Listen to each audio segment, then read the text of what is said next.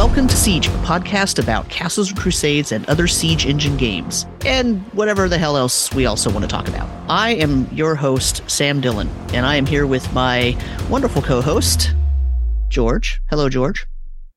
Hi, Sam. How are you doing tonight? I'm doing well. How are you? I'm not too bad. Pretty good, actually.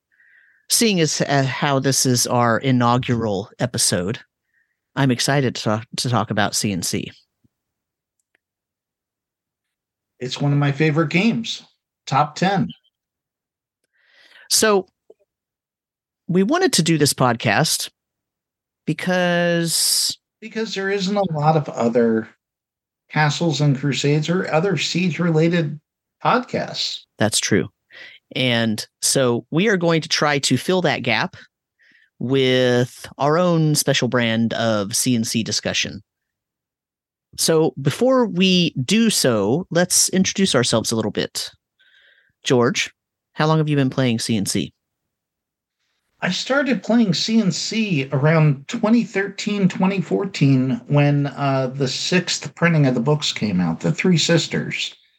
Oddly enough, I picked up the books prior to that, and it just didn't hit with me at first. But we can talk about that later. Yeah. I picked up the books around 2006, but I didn't really start running and playing the game until about 2009. And I didn't really start regularly playing as my main system for a couple years after that. So, yeah, there's a story there. We'll talk about that eventually. How long have you been playing other games? CNC isn't your first game, right? It's not. I started back in maybe 1984 or 85, and I started with AD&D and played through second, third, Pathfinder, and I think with the oncoming of 5e, I switched over to Castles and Crusades, Hyperborea, and a few other, I'll say, OSR-related games. How about you? Yeah, so I've been playing since 1982 or so. Started with D&D, with AD&D, and then actually that's not true. Started with BX, but my brother was DMing and he quickly moved to AD&D, and then a couple years later I ended up getting the Frank Mincer Red Box. And so when I started running games, it was with the BECME version of basic D&D, which holds a place dear to my heart. And then I branched out and played all kinds of other games, and, the rest is history. I'm sure we will mention a lot of other games when we go through here, so I won't belabor the point now. Let's do one more question, and then we'll get to the episode. What is your favorite thing about Castles and Crusades? I would say it's the flexibility of the system. It feels very do-it-yourself to me, that I can do almost anything with this system. And I can, this kind of bleeds into the second part, which is I enjoy telling the story anymore. It takes me back to when I first started playing, and I'm really into simplified rules, getting the story out there, and most of all, having fun with the system. Nice. How about you? I think my favorite thing is that it plays quickly, and you can use any number of variant rules that you want, or any number of sort of bolted on things that you want to add. There's a plethora of variant things that are available. And even a lot of the rules in the player's handbook itself are based on the idea of rulings, not rules. So even a lot of the rules in the player's handbook are kind of optional. And I like the fact that it is flexible enough that anybody who wants to run the game can use any number of those interspersed into their game. And it's still CNC and it still works. It doesn't break the game. Yeah, definitely. So we wanted to start this first episode, and we wanted to spend the time in this first episode talking about just the very basics of the system. It's kind of an introductory episode, and so we want to kind of give an introduction to the system, and a very relatively brief one, okay? And talk about what things that are in it that are important, and and then that's going to lead us to maybe bringing up some topics that are going to become full-fledged topics for other episodes on their own. Does that sound good? Sounds great. Let's dive in. Awesome. So the first thing that you need to know about Castles and Crusades is that it is a very D&D-like game. That is, it follows the sort of typical 6 attributes. So you have strength, dexterity, constitution, wisdom, intelligence, and charisma. And those attributes are generated using 3d6 dice. So you get a number between 3 and 18. And those attributes have modifiers attached to them based on what your value is. And the difference in C&C is that you have a couple of those attributes which are considered prime, and the other ones are considered non-prime, or sometimes referred to as secondary. Which ones that you have prime depends on your class and sometimes your race. So, for example, humans, the main benefit they have is that they get to choose 3 primes. So they'll have 1 prime based on their class, and then they get to pick the other 2. Other races only get 2 primes, 1 based on their class, and they get to choose the other one. So the siege system really makes the game easy to play. And that's by doing attribute checks. And with an attribute check, you simply roll d20, you add your modifier for your ability score, and you add your level and, if applicable, any racial bonuses. And you have to compare that to the check for the game. So you want to beat the challenge class. So, George, what happens if I am a rogue and I want to look for traps? So you would have to make a check. And that would be simply having the DM setting a challenge level for the trap that you need to disarm or find at the time.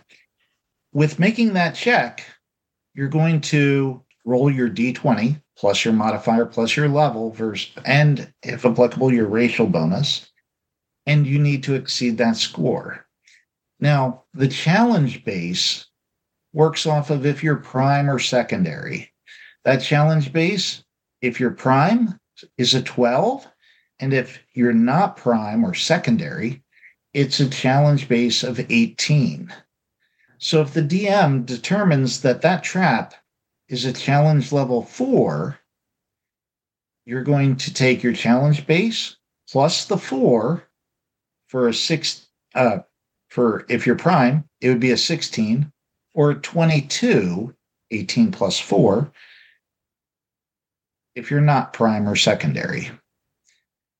And making that check is going to determine your success. And this is why it's important for an individual PC to select their primes wisely. Because, for example, for a rogue to find a trap, that is actually an intelligence check. So they would take their intelligence modifier, they'd roll a d20, they would add that.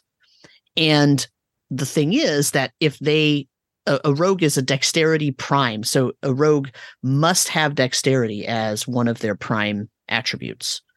If they choose to, say, have strength as their second primary attribute, then, and if they're not human, then those are the only 2 they get, and then they're not intelligence prime.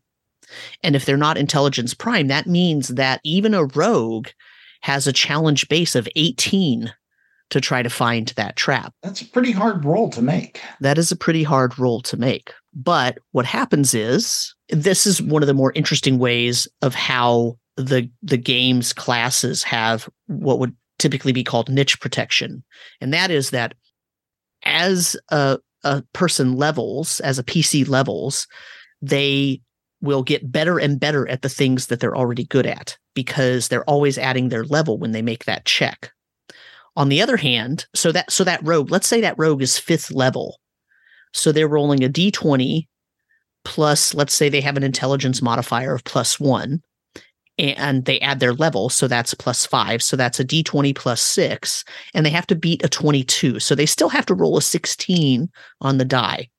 But if they're level 10, now they're only having to roll an 11 on the die.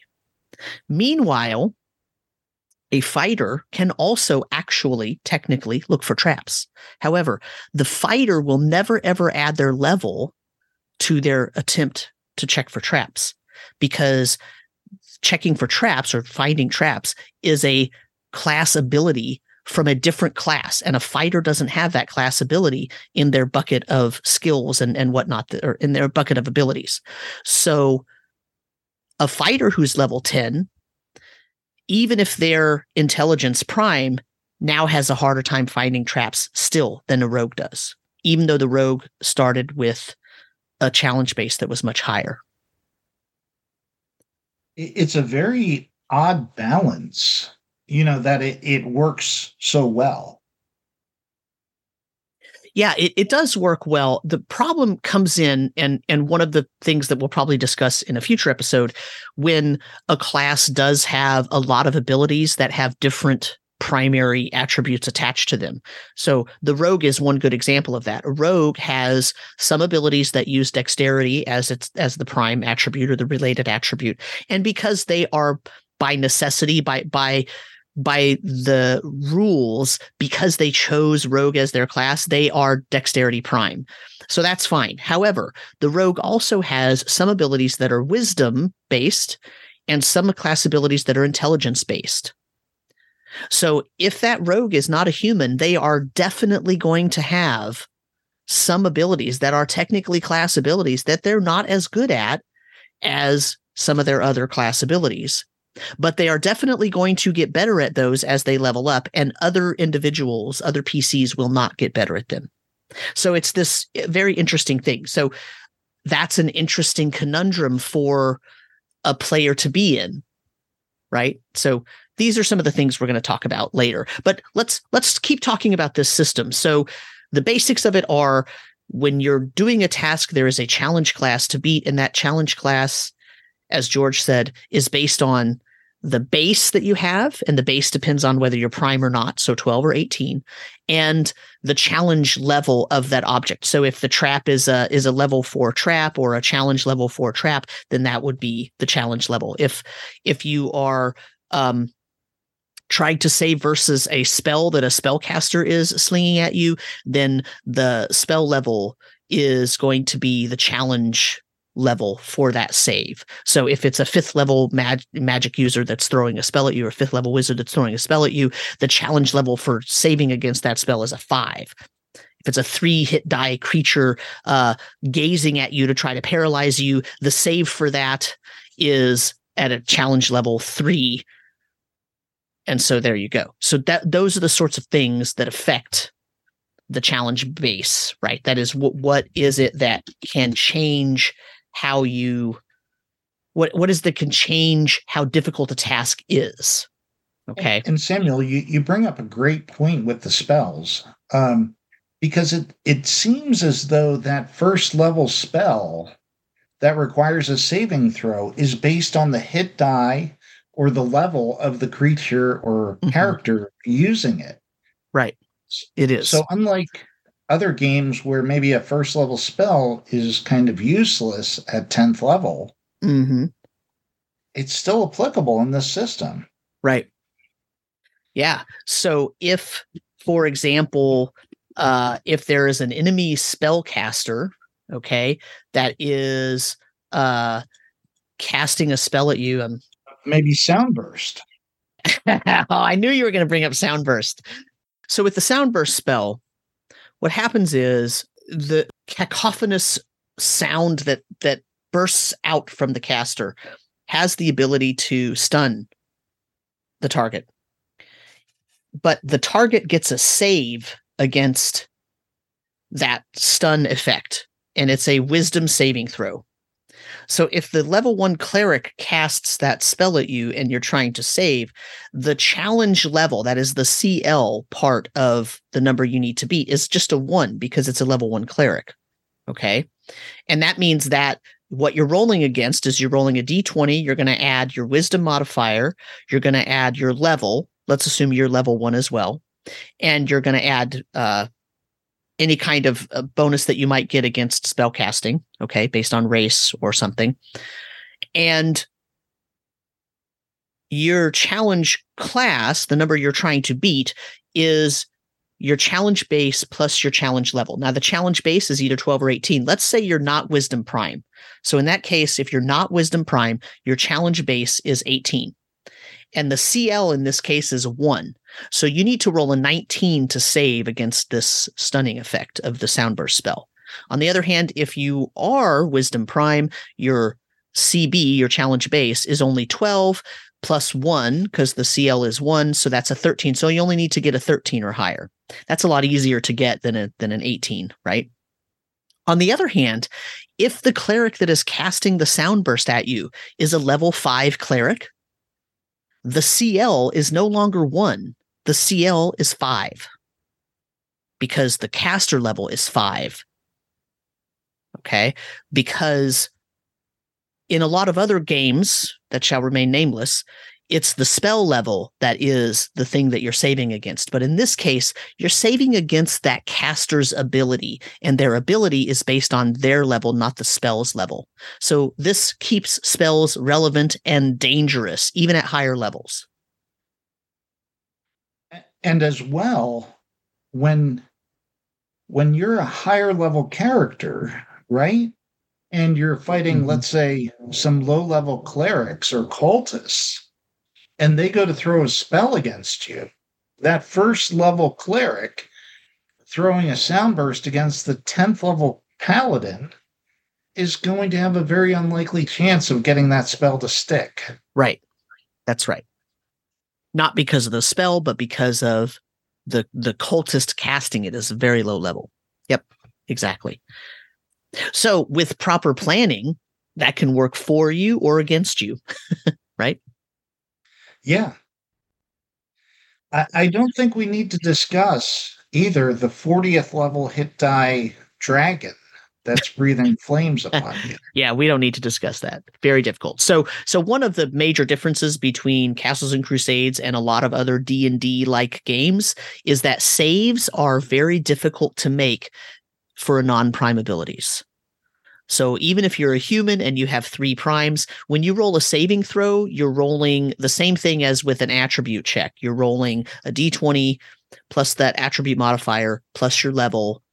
And if you have any magic items that protect you from certain things, then you might add a bonus for those. But your challenge class, how it's created or how it's determined, is based again on the hit die of the creature that's casting, or the level of the wizard that's casting, or cleric. So if you're non-prime for that particular saving throw, it's going to be really difficult for you to make that save even at higher levels, especially against more powerful creatures. And Samuel, I like the idea of when we were talking about our 5th level thief, rogue, I should say, when they go to make let's say a hide attempt, they're prime in dex, and they decide to sneak past a guard. They have a place to hide and everything like that. It's going to work that they have to make a siege check, and they're going to use the hit die of the guard, right? Correct. To sneak past them. That's right.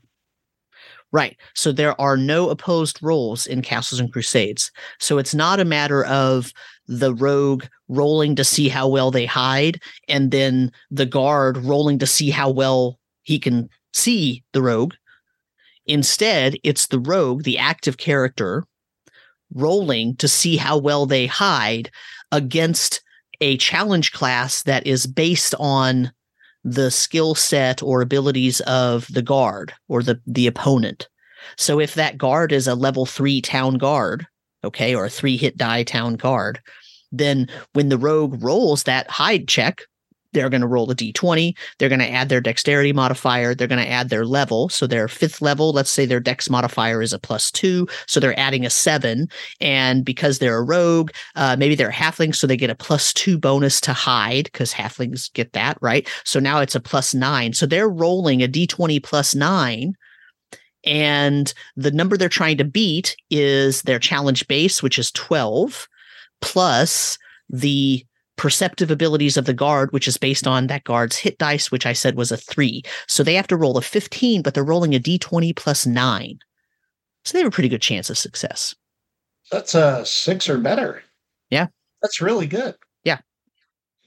Now, if that guard was a level 15 Palace King's Elite guard, not as good a chance. So, and I think one of the nice things about C&C is that you can also change the challenge level a little bit. So what if this guard is also maybe he's a guard, but it's a cleric of Heimdall, the Gate Watcher, things like that, right? Right. Yep. Would you, as a CK Castle Keeper, would you increase that CL maybe, or if it's hallowed ground, or? I would, sure, absolutely. Usually by just a 1 or a 2. But if it was meant to be, if it was a scene I had already conceived of previously and it was meant to be very difficult, maybe even a 4. Yeah, and see, I think that's one of the aspects of C&C that I really enjoy is, and this is for or against the players, you can change that CL. Mm-hmm. Yep. Yeah, let's say that guard was moonlighting as a bouncer at the tavern, and things got heated the night before, and they were up all night trying to keep the peace, and so they didn't get a lot of sleep. So now that guard is tired standing there. They're not going to be very perceptive. So now I might actually reduce the challenge level. Right. You can give a negative to the encounter, to the challenge level. Absolutely. If a rogue is walking down a hallway in a dungeon and they're using a 10-foot pole and they tell me, that they're walking slowly and tapping and they're listening for hollow sounds, and they're paying attention to the height, so they're looking for any sort of raised up tiles and whatnot, and they tell me a really good description of what they're looking for, I might even reduce the challenge level of that pit trap from a 4 to a 1. Interest. Yeah, that's, and I think that's what's great about the system is that if you're doing it well, you're giving bonuses to the players for good playing. Right. And I don't feel a lot of other systems do that or embrace that, I should say. Yeah. Well, and the other thing that C&C does really well too is it does really embrace the idea of only make the player roll if there are interesting consequences, right? Yes, absolutely. It's very non-modern in that way. In modern D&D like games, it seems like because of all the skill systems and abilities that are attached to the classes and races and all the different things that are put in there. Look, people love to roll dice. There's no shame in that. I love rolling dice. I have a huge dice collection. But the problem is the more you roll, the more chances you have of failure. And in Castles and Crusades, there really aren't that many areas where you get a bonus. So the more you roll, you're really increasing the likelihood that you're going to fail something. Okay. And so really what the book actually suggests is you don't make them roll unless there are important or interesting consequences to failure. Right. If it's obvious, you don't need to make them roll. So for example, if they're walking down a well-lit hall and they're not distracted in any way, they're not tired in any way, and there's a huge pit trap that's just open right in the middle of the room, they're going to see that. It's not hidden. So you don't need to make them roll. Exactly. On the other hand, if it's dark if there aren't any torches, if the character with twilight vision is sneaking ahead in the forest and there's a thick canopy and there's a lot of fog and they can't hardly see, even if they're a ranger and so they get sort of a bonus to find wilderness traps, it's really dark. They're still going to have to roll because they might see it, but they might see it too late and accidentally trigger the trap, or they might not see it at all. And it's worth the roll because there might be consequences to missing the detection of that trap. Whereas if it's broad daylight, there's a bright sun shining out, and it's really obvious because there's one single pile of leaves in the middle of a clearing.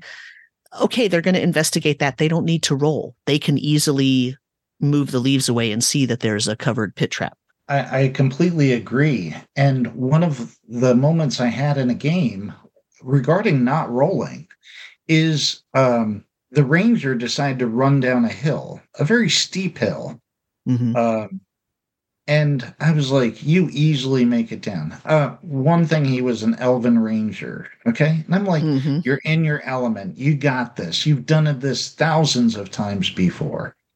Next to him was the human paladin in full plate armor who decides to go down the hill after the ranger. And I was like, you need to roll. And the player was thrown off a little bit. He's like, why do I need to roll? I'm like, you're not an elven ranger.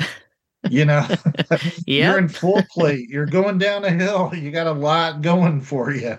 You got a big backpack on you. So, and I didn't penalize them heavily, but it was enough to try to make a point that you're not as good. You know? Right. Yep. It adds a flavor to the game. Yeah. Yeah. And C&C is a game that is very much in the ethos of the answer's not on the character sheet. For the most part, the answer's not on the character sheet. Yeah, you might need to look at your attributes once in a while to see what your bonus is, right? When you're about to make a roll. But for the most part, there's no heavy skill system. There's no giant parcel of extra benefits and bonuses and additional widgets that you get just for making a couple of choices during character creation. There are some things, right? The ranger is different from the rogue, is different from the fighter, is different from the wizard, is different from the barbarian, right? There are some important differences. But for the most part, the focus of the game is on creative resolution of interesting situations. And the more creative a player can be, and the more interesting they can make the game, and the more fun that the game can be, you're not going to find that on your character sheet. Exactly. And I think it also goes that with selecting your primes, while there's definite benefits to, different checks and things, there's other advantages. So, for example,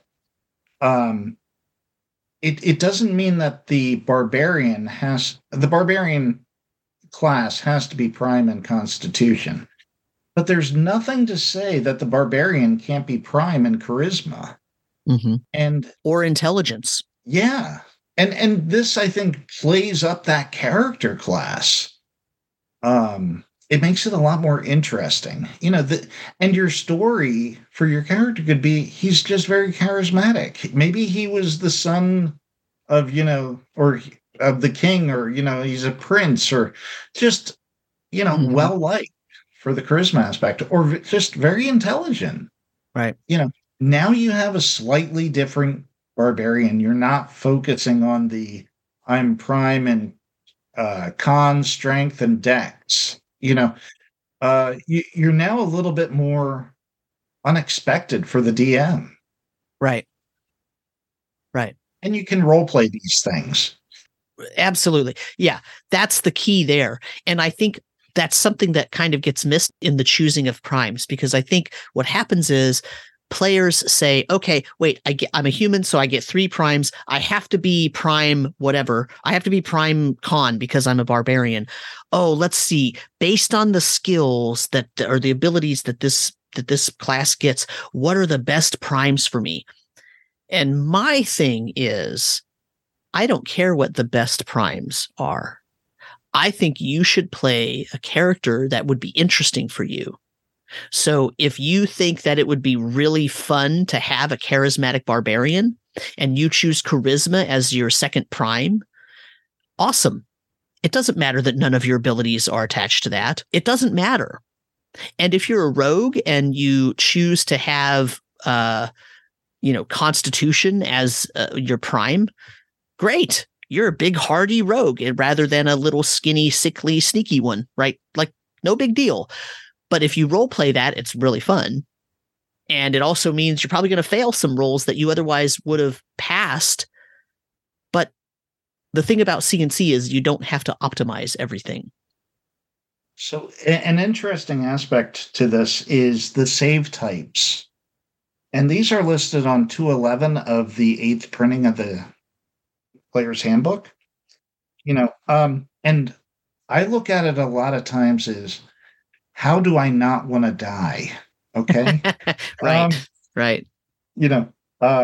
So for example, being prime in Constitution helps you against disease, energy drain, and poison. Being prime in Charisma helps you against death attack, charm, and fear. So even from a role-playing aspect, that barbarian who chose his second prime as Charisma, he's going to most likely make his saves versus fear, charm, and death attacks. Mm-hmm. Mm-hmm. I mean, I would not want my barbarian to go running from battle because someone threw a fear spell on me. Right. How horrible would that be? Exactly. That would be a very well-known barbarian at that point. He would get a reputation really fast. Yeah. And I think it also, it keeps your character fun from a role-playing aspect. You're somewhat protected from certain saving throws, and it just makes it more interesting. Yep. All right. Well, I think we veered into philosophy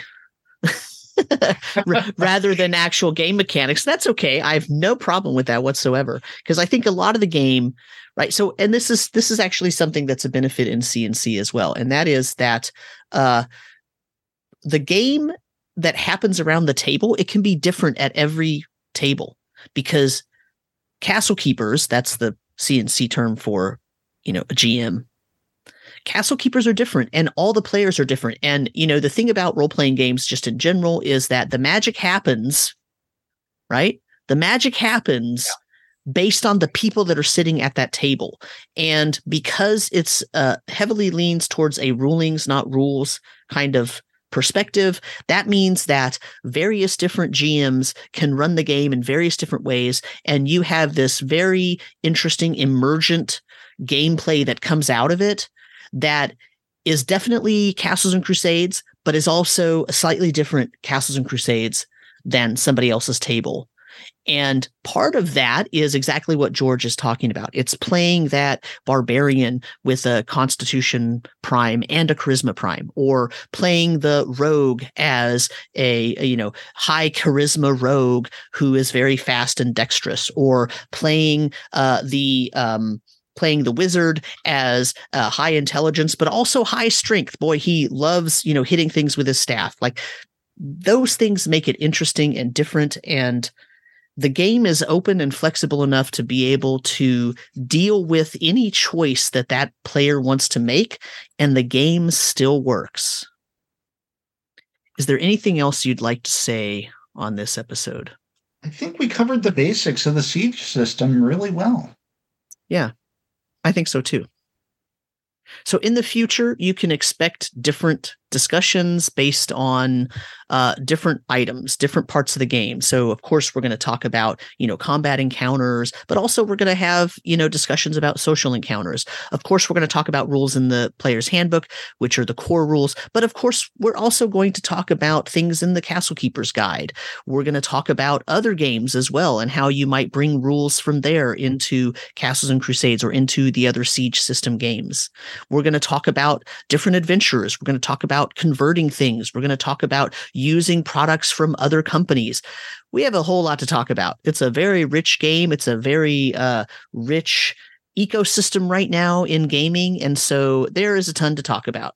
If you would like to have us address a particular topic, you can contact us on Discord. We're on the Troller Games Discord, and you can ping DM Samuel, that's me, or you can ping Ultra Magnus, that's George. You can also send an email to dndebrief@gmail.com. That's dndbrief@gmail.com, and just title it, Siegecast, and we'd love to have a conversation with you, and we'll try to listen to listener requests and talk about things that are interesting to other people, because that's kind of the point of the podcast. Anything before you sign out, George? Oh, I just hope everyone enjoys the game. Yeah, me too. But I have one last thing to say, and that is my very awesome wife has designed a board game, and that board game is called 6 of 8. It's about Henry VIII and his wives, and it's on pre-order, and I'll put a link in the show notes. Don't kill me.